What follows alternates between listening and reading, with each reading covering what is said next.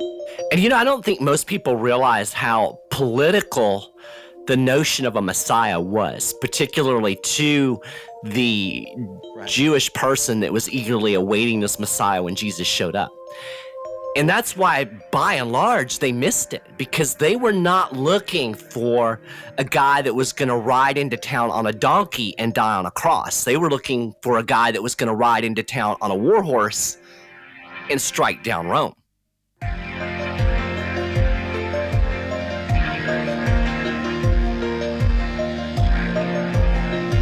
Hi, and welcome to And If Love Remains. I am your host, Mike Levitt, and I am very grateful to have on the show today Mike Maharrey. He serves as the National Communications Director at the 10th Amendment Center. He is the author of 4 books, and he's also has his own podcast called Godarchy, and that's what we're going to focus on today. And I'm very excited to talk to him about that. But I want to ask you first, Mike. First of all, thank you so much for being on the show. Tell me, what made you start this particular podcast? All right, first off, let me give the disclaimer. I don't normally sound like I sound today. I'm battling the ravages of the common cold. I do not have coronavirus. Apparently, it is possible to get regular sick still, so.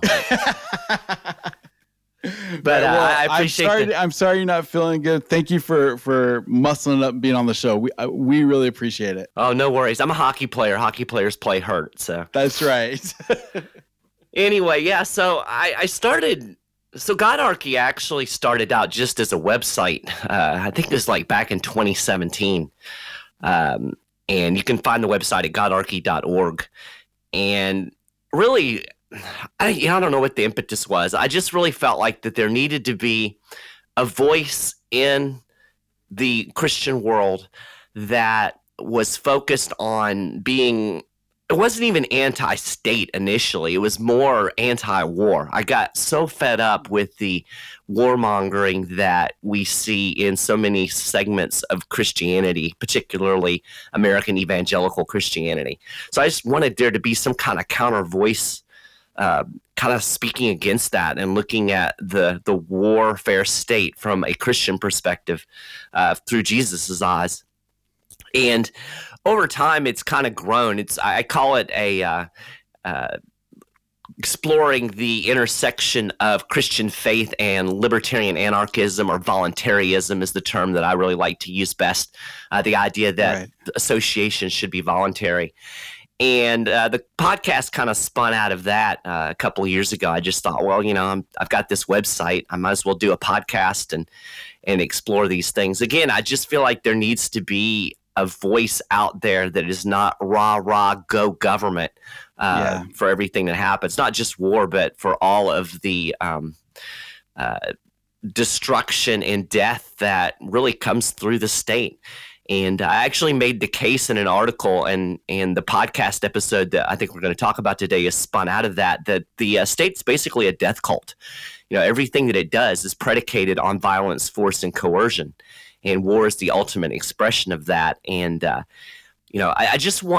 really want to hold up a mirror to folks who are so fond of using government. There's a lot of people that want to use government to try to advance their conception of Christian values. And we see it both on the left and the right. And I want to hold a mirror up and help them to understand that when you are going to the government, you are literally asking your values to be enforced at gunpoint. And I think it's important for people to at least grasp that, because I think most people don't. They get on this moral high horse that, I'm going to feed the poor through welfare, or we're gonna kick the evil Muslims' butts, and they think that this is some kind of virtuous thing from a Christian standpoint, and it's not, because you're always using violence. Yeah, well, and I think that's a good place to start. Is the idea that the nature of government is violence, that the state really only runs on a condition of violence, and it feeds violence, or it feeds on violence. Can you speak to that a little bit? Yeah, there's really no question about it. I mean, you just have to look at how it works. It doesn't take any great spiritual discernment. It takes stepping back and recognizing that every single thing that the government does is literally at gunpoint. And I take something that is as innocuous as you can get as an example, and that's a seatbelt law. A seatbelt law is ultimately enforced with the threat of violence and death. People say, no, Mike, that's ridiculous. No, it's not ridiculous, because you just have to walk through the various steps. If I'm driving without a seatbelt in the state of Florida, I can be pulled over and I can get a ticket. And if I don't pay that ticket, then my driver's license will be suspended. And if I continue to drive, I will be arrested. And if I resist arrest, I will be hit. And if I resist vehemently enough, I will be shot and killed. So, you've traced anything that the government does, including the way it collects revenue through taxation. Again, if you resist what the government is doing, the ultimate threat is that it will lock you in a cage. And if you resist being locked in a cage, it will kill you. So just from a practical, pragmatic standpoint, it's very clear that this is all rooted in violence, force, and coercion. I don't think anybody can deny that. So the question becomes, what is the legitimate use of violence? And if you ask me, using violence to collect money for your own purposes is not a legitimate use of force. Right. Yeah, absolutely. And here's the other. I think, and this goes right to the heart of your podcast is how does that fact, and it is a fact. How does that fact translate to a need to fight war? And I think we could take it on a lot of different levels, but I really want to focus on the spiritual level. I think that's an important level to talk about. So how does the government and this violent state that it's in, why does it need war, even outside the boundaries of our country? I mean, why would that be important? Yeah, I mean, it's almost like energy. It's like food for government. And people may be familiar with Randolph Bourne. He wrote a pretty well-known essay that's titled "War is the Health of the State." And he wasn't writing from any spiritual perspective at all. He was merely observing the power that government derives in a state of war. It stirs up patriotism, and people start, people who are ambivalent about government suddenly become avid supporters of their government because we are in a war. And I mentioned in the podcast that he kind of stumbled upon a spiritual truth, because I believe that all worldly governments, all worldly empires, or as the Bible would put it, kingdoms, this includes the United States, are really in the prototype of Babylon. Like, Babylon is the prototype government, the prototype empire. And we see Babylon used throughout the Bible as a descriptor for worldly government, particularly Rome, because it was the oppressive empire at the time. And we particularly see this imagery playing out in Revelation 12 and 13 talks about Babylon, and it's clearly referring to these earthly kingdoms. We know that these earthly kingdoms are the possession of Satan, because that's exactly what Satan tempted Jesus with, or one of the three temptations that he used on Jesus. He offered him all of the kingdoms of the world if Jesus would just bow down and worship him. Well, how do you offer something that you don't yourself possess? Jesus knew that he had these possessions, and that he could have followed the pathway that every other worldly leader has taken, the path of war, the path of violence. This is exactly what the Jewish conception of the Messiah was, that it was going to be another great king in the image of David, who would come in and reestablish the glory of Israel and throw off the Roman yoke.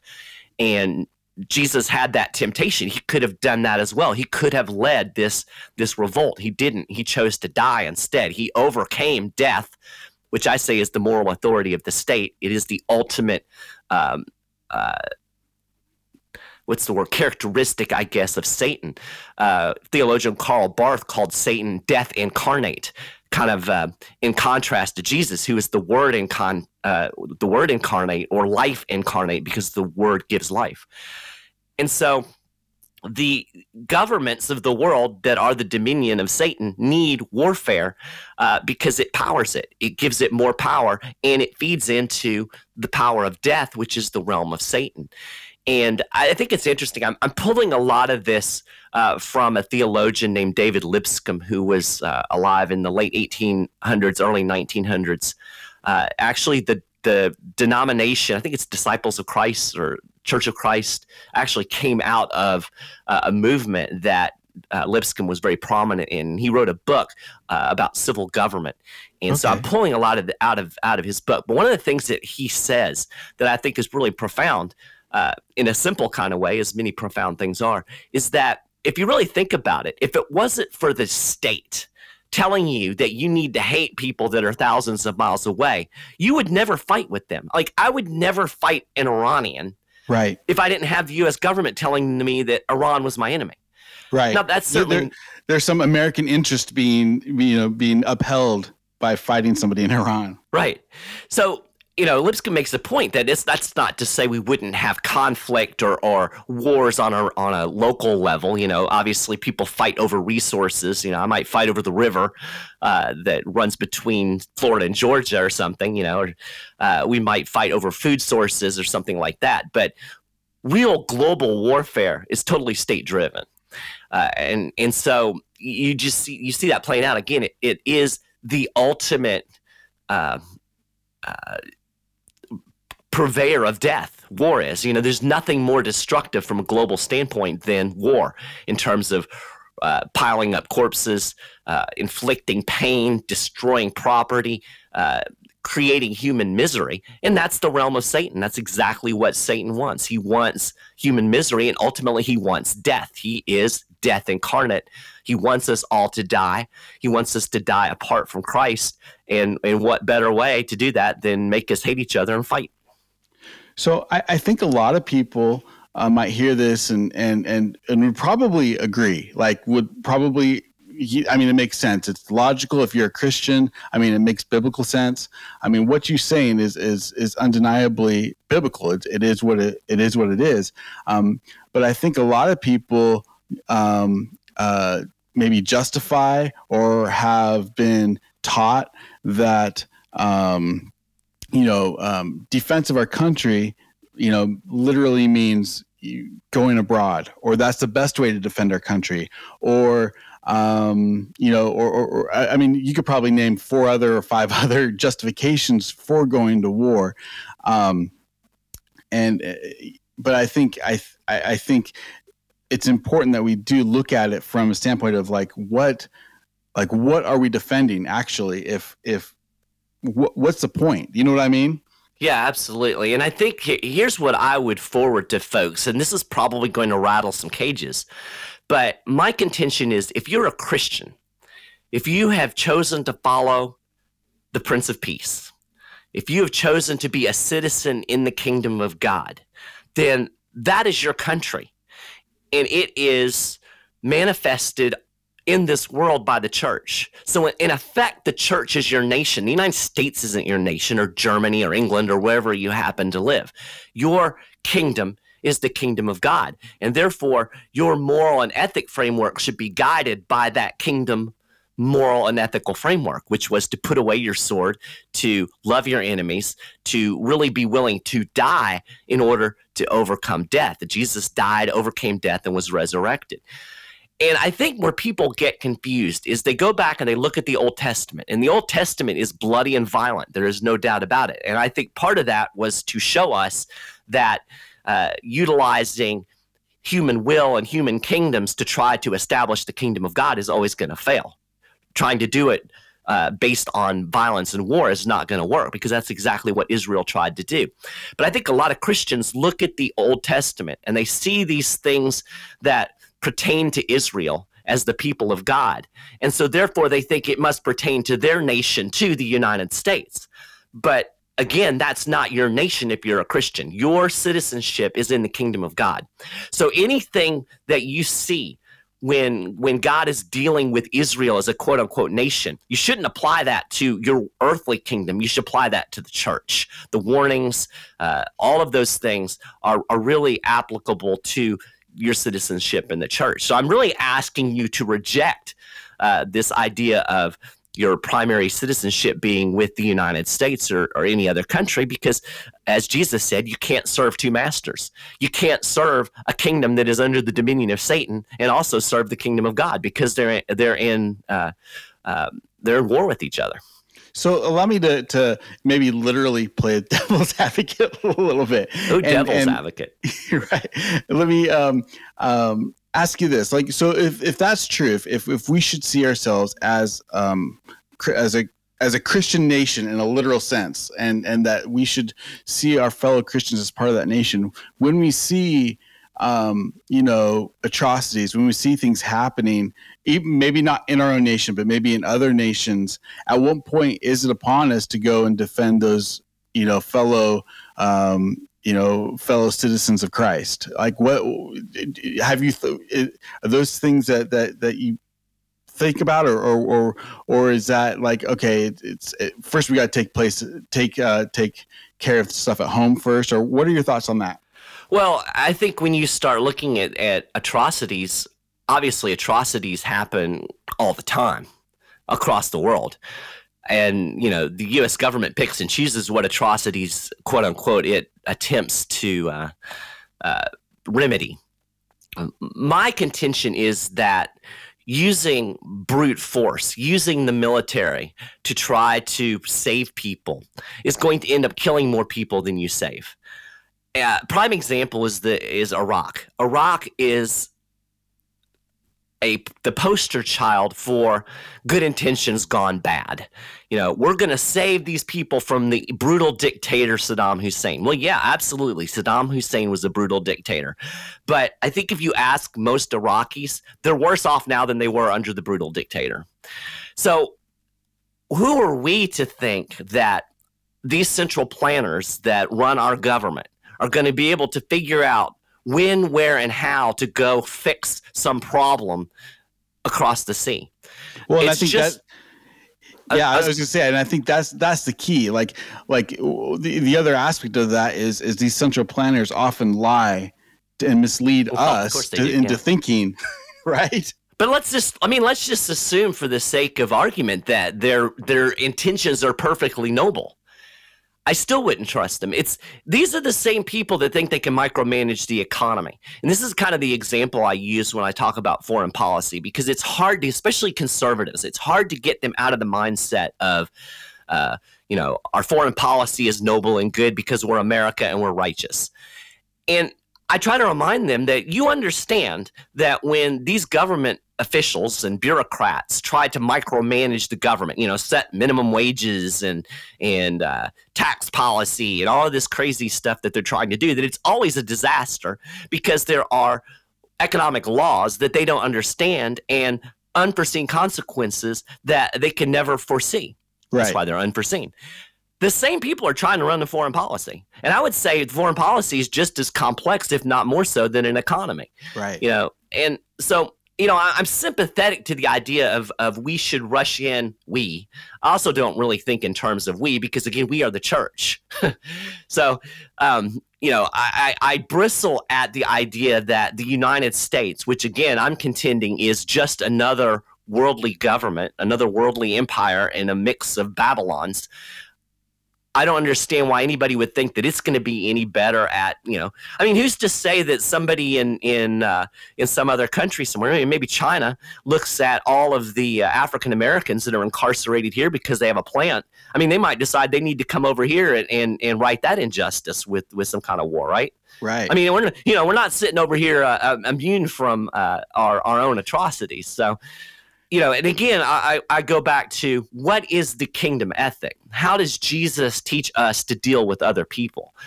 He teaches us those things, again: turn the other cheek, love your enemy, don't repay evil with evil, but overcome evil with good. I think as a church, we can do far more in supporting our brothers and sisters in Christ who are living under persecution in other ways than sending the U.S. military in with M16s to rescue them.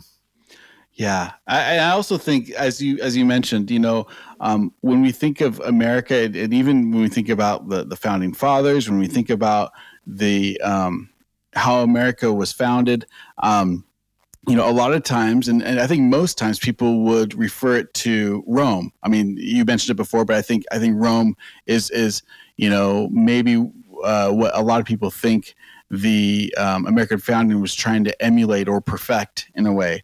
And I wonder, like, if it goes back to I don't know who said it. I think it's attributed to many people, but maybe Benjamin Franklin said, "You have a republic if you can keep it," or democracy is the greatest government, is the worst government except for it's better than all the others. Right. All those kind of funny things that we say and don't really think about. But we think about Rome. We think like, if we are Rome, it was Rome that was persecuting the Jews. It was Rome that killed Jesus. It was Right. It's this idea that, like, what makes us think that we're better than those in the past? Yeah, we suffer from myopia, and I think everybody does. I mean, first off, we're indoctrinated into it from the time we're born. The excuse me, the glory of America and all our wars are just, right?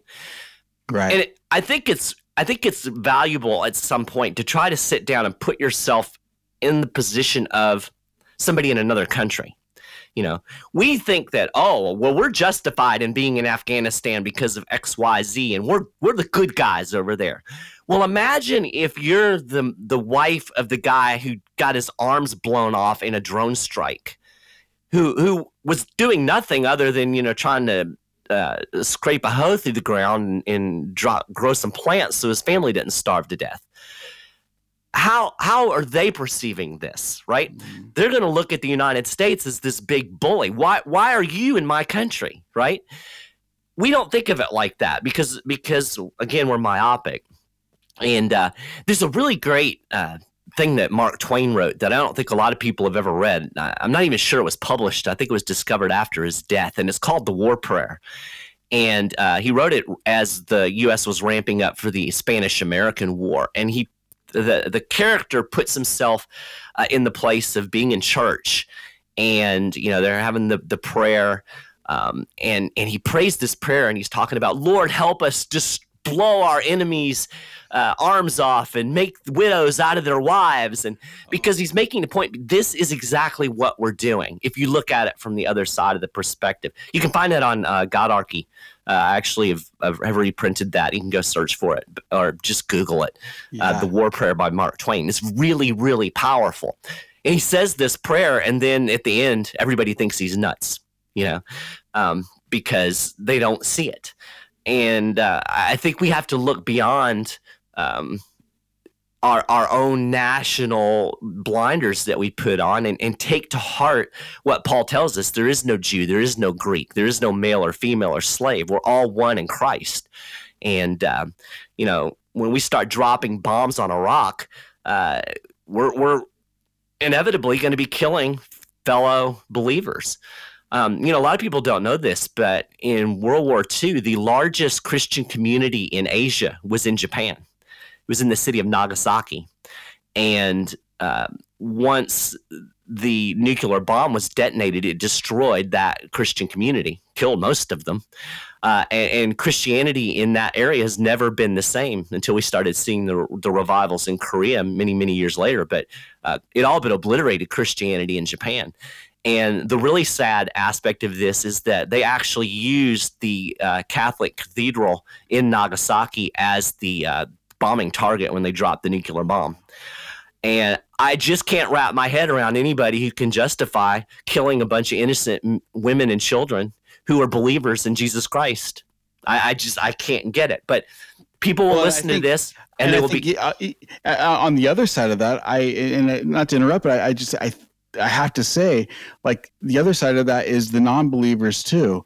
Like if one believes that one must come into Christ and that this is the life for us to repent, and this is the life for us to come, who knows how many people would have come to Christ and would have repented, had they not died, right.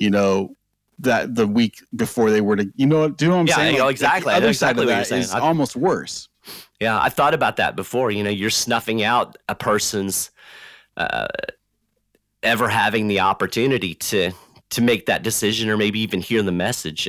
But here's what frustrates me is I guarantee you there's people that are listening to this that are yelling at me right now. I'm very angry with me. I believe me, I get the emails and I see the comments when I post things on the Godarchy Facebook page. Anything that relates to love your enemy or, anything that's remotely quote unquote pacifist, I will get fierce backlash, and people will twist themselves into pretzels trying to justify whatever violence it is that they want to commit. And I think that when you're working so hard to justify something, I think maybe you might want to sit back and ask yourself why. Why am I having to work so hard? Because I have found in my life as I've gotten older that the things that I've really tried the hardest to rationalize, the reason I was trying to rationalize it is because it wasn't true. And, I really wish people would take a little bit more time and just really sit and literally read the Sermon on the Mount and just take it to heart. Don't try to spin it, well, he didn't really mean da-da-da. Take it at its word for a moment and then start putting your ethical life into that framework, and things start to look a whole lot different. We're talking to Mike Maharrey, the host of the Godarchy podcast, and talking about his latest podcast, which is entitled Christian Warmongering. And there's a guy you mentioned a few times in this podcast that I'd heard of, that I really haven't read a lot of, but William Stringfellow. Can you tell me a little bit about him and some of the things that you that inspired you? Yeah, Stringfellow is he was a Anglican theologian or Episcopal. He was Episcopalian. He died, I think, in I want to say the early 80s. He was very prolific in kind of the Vietnam War era and the years following. And he wrote a fantastic book called Conscience and Obedience, which is kind of a look at the Romans 13, as we're anybody who's remotely anti-government will get Romans 13 thrown at them. And then he also wrote a book about it's this huge long title, but it's basically Christian ethic living in a strange world or something like that. Yeah. And he's not an easy read, believe me. And some of it's not that I agree 100% with everything he says, but he gives some profound food for thought. That I think we really need to consider. And hold on a second, I'm going to read something here. I was talking about this idea that that the moral authority of the state is death. Right. And when we talked about that in practical terms, he puts it in more spiritual terms. And he says that governments, human nations, are principalities, and we see that word come up in I think it's Galatians or Ephesians, where it talks about we're not fighting against flesh and blood, we're fighting against spiritual powers, principalities. And he contends that the state or these national governments are the preeminent principality in the system, and that they are controlled by the devil, and that their moral authority is death. And he wrote, among all of the principalities and their legion, species, and diversities, the state has a particular eminence. The state in this context names the functioned paraphernalia of political authority in a nation, which claims and exercises exclusive practical control of coercive capabilities or violence, which interestingly kind of echoes what economist Murray Rothbard said about the state, that the state has a monopoly on violence. Stringfellow went on and said the precedence of the state hierarchically among the principalities is related to the jurisdiction asserted by the state over other institutions and powers within a nation. Practically, it is symbolized by the police power, taxation, licensing, regulation of corporate organizations and activity, the military forces, and the like. And he calls these principalities demonic.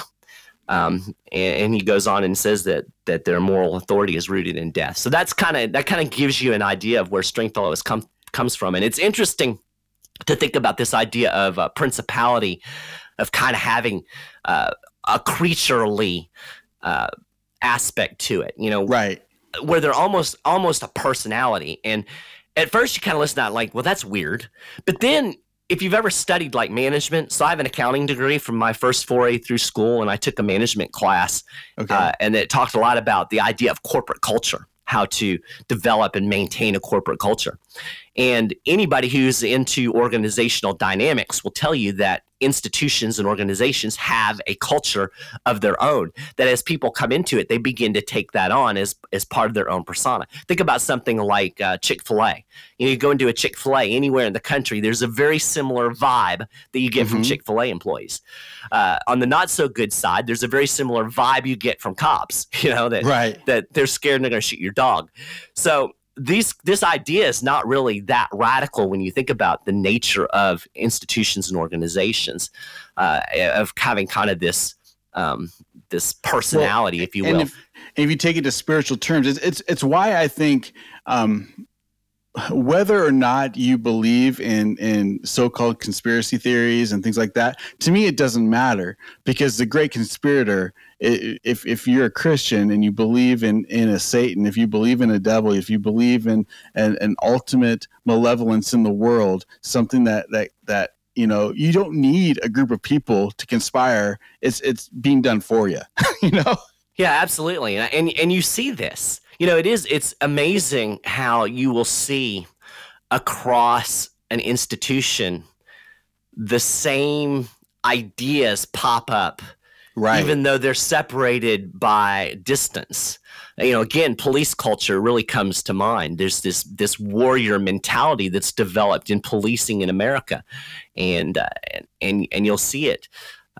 Which, by the way, if you think about the police culture, maybe earlier, what do we think of? We think of the guy in the tie and the funny hat that's, helping the old lady across the street. Right. That's not what you think of today.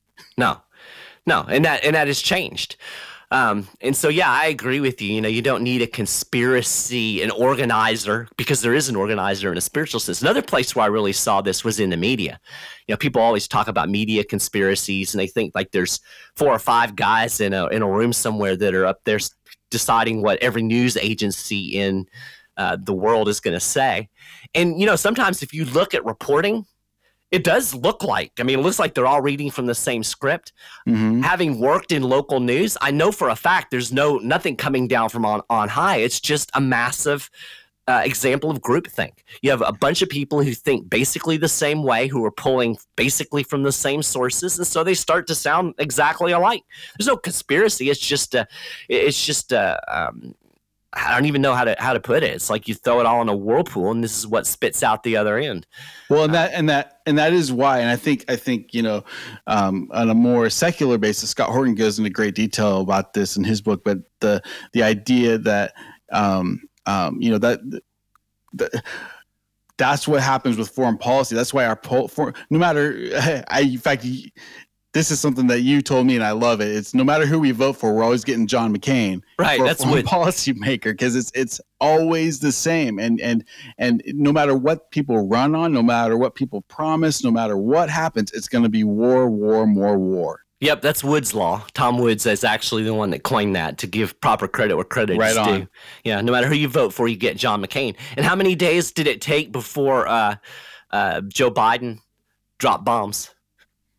It was 36. 36 is the exact number. And as Scott Horton pointed out, I interviewed him for an upcoming episode that's not released yet, but he pointed out that we were already dropping bombs in Iraq before the Syria thing. But this is the first time the bombing hit the news, and it only took 36 days. And I'm certain we'll see more bombs coming down the pike, and people will be happy because at least he's not sending out nasty messages on Twitter. Right. Or sending soldiers. He's just sending bombs over. Oh, right, right. Yeah, as long as our boys aren't getting killed, it's fine. Right. And I think, and again, when I think about this from a biblical standpoint, from a Christian standpoint, and I think about our exemplar, Jesus, and what he did, and I love the example that you gave of the temptation that he had. To take upon him the world if he wanted it, but he didn't take upon the world. He overcame the world, and he did it in the most crazy, unbelievable way. And that's what the gospel is really all about. The gospel is on one level, it is a radical dissertation on how to overcome tyranny, and it's by swallowing it. It's by taking upon yourself, Christ, and making him your king, Right. because there are worse things than death. Yeah, absolutely. And I don't think most people realize how political the notion of a Messiah was, particularly to the Jewish person that was eagerly awaiting this Messiah when Jesus showed up. And that's why, by and large, they missed it, because they were not looking for a guy that was going to ride into town on a donkey and die on a cross. They were looking for a guy that was going to ride into town on a war horse and strike down Rome. Yeah. That was the anticipation. And it's really interesting in the crucifixion. We all know that leading up to that, Pilate gave the option of, hey, do you want Barabbas or Jesus? And Barabbas, if you look at the Greek and you understand who he was a zealot. He was a rebel. He was a person that was trying to stir up the Jews to stand up to Rome, to try to overthrow Rome. It was the idea of a military rebel. Today we would call them the militia movement, Right. And that was the choice. Do you want this guy back? Do you want the guy who's going to try to do the war, do the thing that you think, that you were anticipating? Or do you want this other Jesus dude who says he's king of the Jews? And they all picked Barabbas because that was the choice. Yeah. And they took the choice of Satan, and Jesus went to the cross and he died, ironically, winning the war by going to his death and then conquering. Again, Satan being the incarnation of death. When Jesus rose from the dead, he conquered Satan.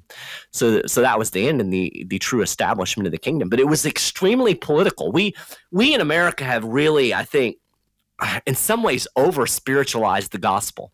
We've made it into fire insurance, and you want to get saved so you can go to heaven and sing with the angels on the clouds. And I'm not saying that that's not part. I don't know about singing with angels on clouds, but certainly personal salvation is part of it. But it is also very political. Well, think about the Lord's Prayer: "Thy kingdom come." Kingdom come. It doesn't say I'm going to the kingdom; it says bring the kingdom here. Exactly. And we see, Daniel. We see this idea of empire. This is another thing that Lipscomb gets into. I'll try to encapsulate it real quick. But if you look at one of the visions that the king had, that Daniel interprets, and he sees the statue, and like the head is gold, and then the next part is silver. I don't remember the specifics of right. it. Feet of clay. Feet of clay, right. So these are the empires, and you can actually, it's very clear what they are. The first one was Babylon, the second one was Persia, the third one was Greece, the fourth one was Rome, and the fifth one was all the little kingdoms that would be born up that we're living in today, that kind of grew out of Rome.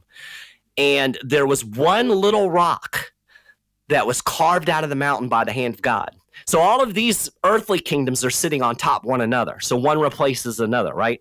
Yeah. And then there's this little rock that crushes those final kingdoms. That is Jesus overcoming all of those earthly kingdoms. And you see the same imagery in the New Testament where it talks about all of these authorities are going to be put under Jesus' feet.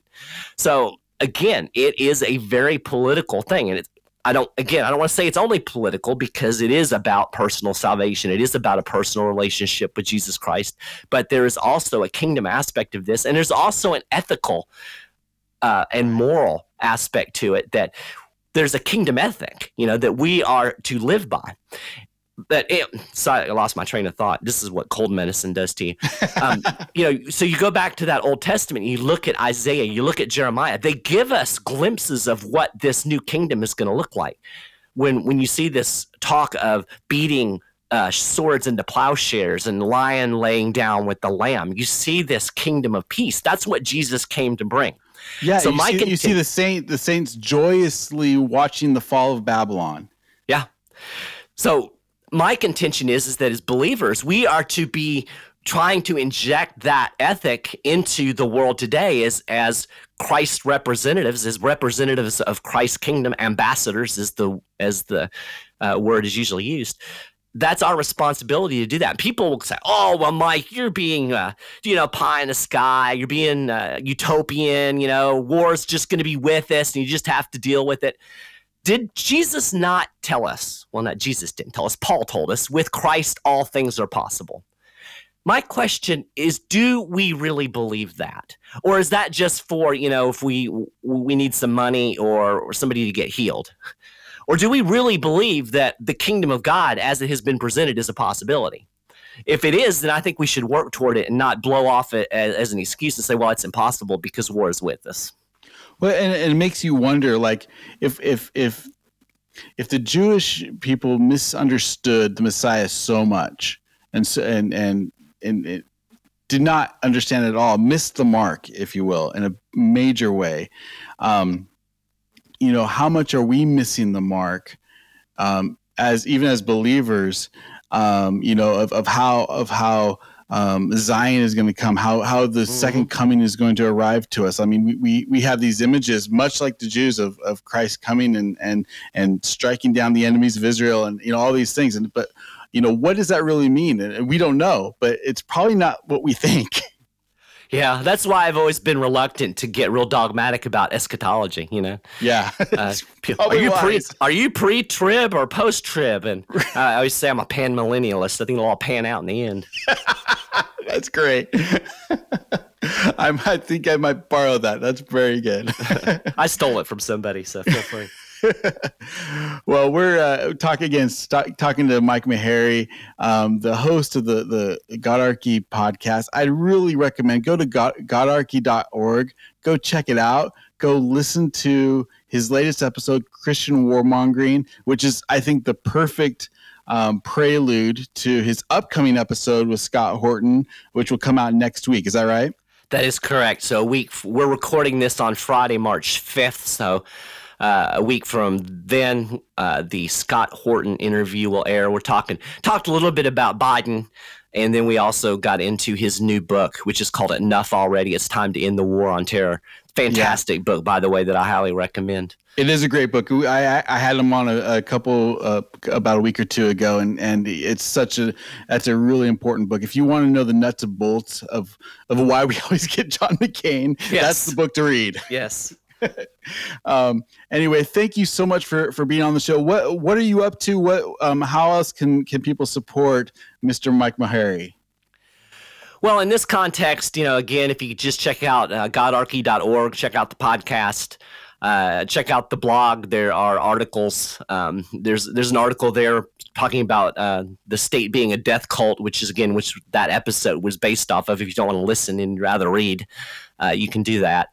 If you want to follow other things that Mike Maharrey is doing, you mentioned I do work for Shift Gold. I do all of the content on their news section of their website. So if you go to shiftgold.com/news, and there you'll find out about how awful the Federal Reserve is and why it's destroying your economy. Why it's funding the death cult. Yeah, exactly. It's exactly what it does. In fact, I've used this analogy that the Federal Reserve is the engine that drives the most powerful government in the history of the world. If it wasn't for the Fed monetizing the debt, you wouldn't be able to have the warfare and welfare state that you have today. It's such a fact. Yeah, that's an important piece that people need to know about. Yeah. And then if you're into practical politics, check out 10thamendmentcenter.com. We're in the height of what we call nullification season. And in a nutshell, it's basically using state and local power to undermine overreaching federal authority. So it's a decentralization strategy. It's a bottom-up strategy. It's a using kind of a think local kind of strategy. And if you're interested in Constitution and how we can kind of try to devolve some power back away from D.C., you can check out what's going on over there. Well, I have my own website, michaelmaharrey.com. Very good. Check that out. And there's a lot going on in that scene as well right now. That's kind of an exciting thing that's going on for sure. Mike, thank you so much. I'm so glad you took the time to come on and you are a true hockey player. You gamed up. Appreciate it, man. And let's have you on again, okay? I'll be glad to do it. Appreciate what you're doing. And thanks for having me on. My pleasure. This is Mike Levitt, and you're listening to And If Love Remains.